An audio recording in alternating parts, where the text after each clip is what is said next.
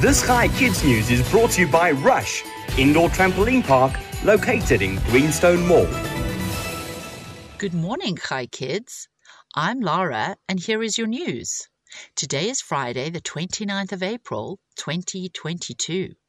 Scientists have discovered 6 new frog species living in the Mexican forest.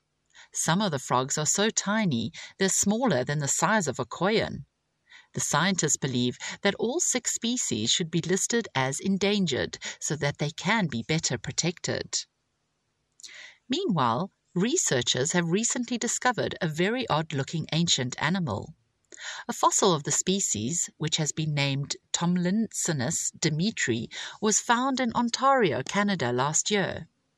It's believed to have been part of an extinct group of arthropods that lived around 450 million years ago.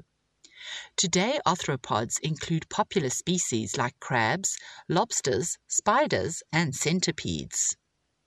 And finally, scientists from the University of Amsterdam have been thinking about what makes chocolate so enjoyable. Not only the taste, but also the texture and the sound of the chocolate breaking. After some experiments, scientists found that most people like to hear a crack when eating, so the more snaps a chocolate has, the better. Before we end off today, I have a joke for you.